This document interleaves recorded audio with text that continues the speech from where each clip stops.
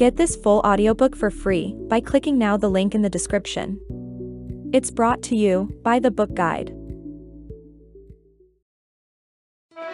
Brilliance Audio.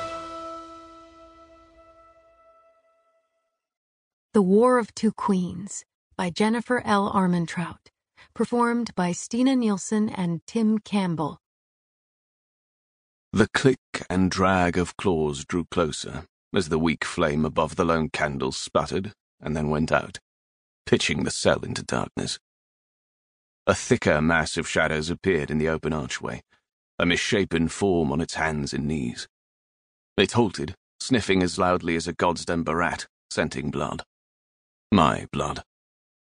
The smooth bands of shadowstone tightened around my throat and ankles as I shifted, bracing myself. The damn stone was unbreakable, but it did come in handy. A low-pitched wail came from the creature. Mother! The thing exploded out of the archway, scurrying forward, its keening moan becoming an ear-piercing screech. Fucker! I waited until its stench of decay reached me, and then pressed my back against the wall, lifting my legs. The length of the chain between my ankles was only about half a foot, and the shackles wouldn't give an inch. But it was enough. Planting my bare feet into the creature's shoulders, I got a good, most unfortunate look at the thing as its foul breath blasted me in the face. Man, the craven was not a fresh one. Patches of grey flesh clung to its hairless skull, and half of its nose was gone. One entire cheekbone was exposed, eyes burning like hot coals, lips torn and mangled. The craven twisted its head down, sinking its fangs into my calf. Its teeth tore through the breeches and into flesh and muscle. Air hissed between my gritted teeth as fiery pain burned its way up my leg. Worth it. The pain was more than worth it. I would spend an eternity taking these bites if that meant she was safe. That it wasn't her in this cell. That she wasn't the one in pain. Shaking the craven free, I dragged the short chain over the thing's neck as I crossed my feet. I twisted at the waist, pulling the dull bone chain tight across its throat, ending the craven's screams. The shackle clamped down on my throat as I kept turning, cutting off my air as the chain dug into the craven's neck.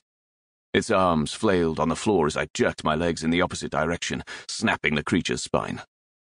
The spasming became more of a twitching as I hauled it within reach of my bound hands.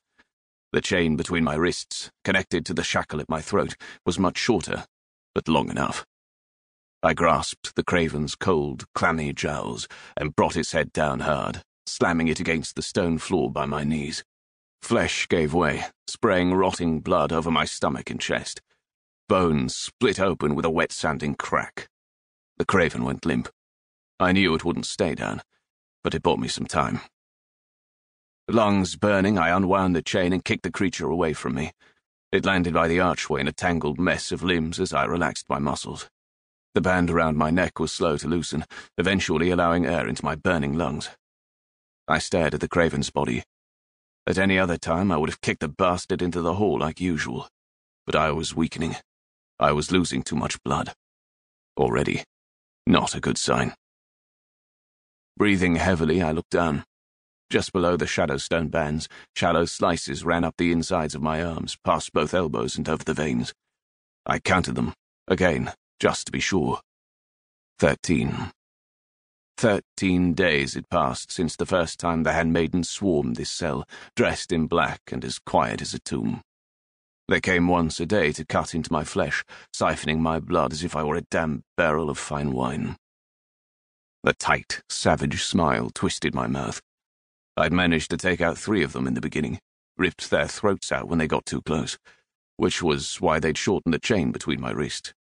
Only one of them actually stayed dead, though.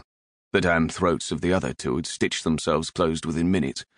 Impressive, and also infuriating to witness. Learned something valuable, though. Not all of the Blood Queen's handmaidens were evidence.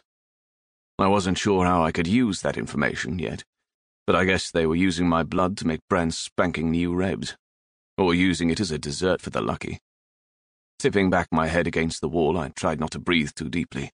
If the stench of the downed craven didn't choke me, the damn shadow stone around my throat would. I closed my eyes. There had been more days before the handmaidens showed the first time. How many? I wasn't exactly sure. 2 days? A week? Or... I stopped myself there.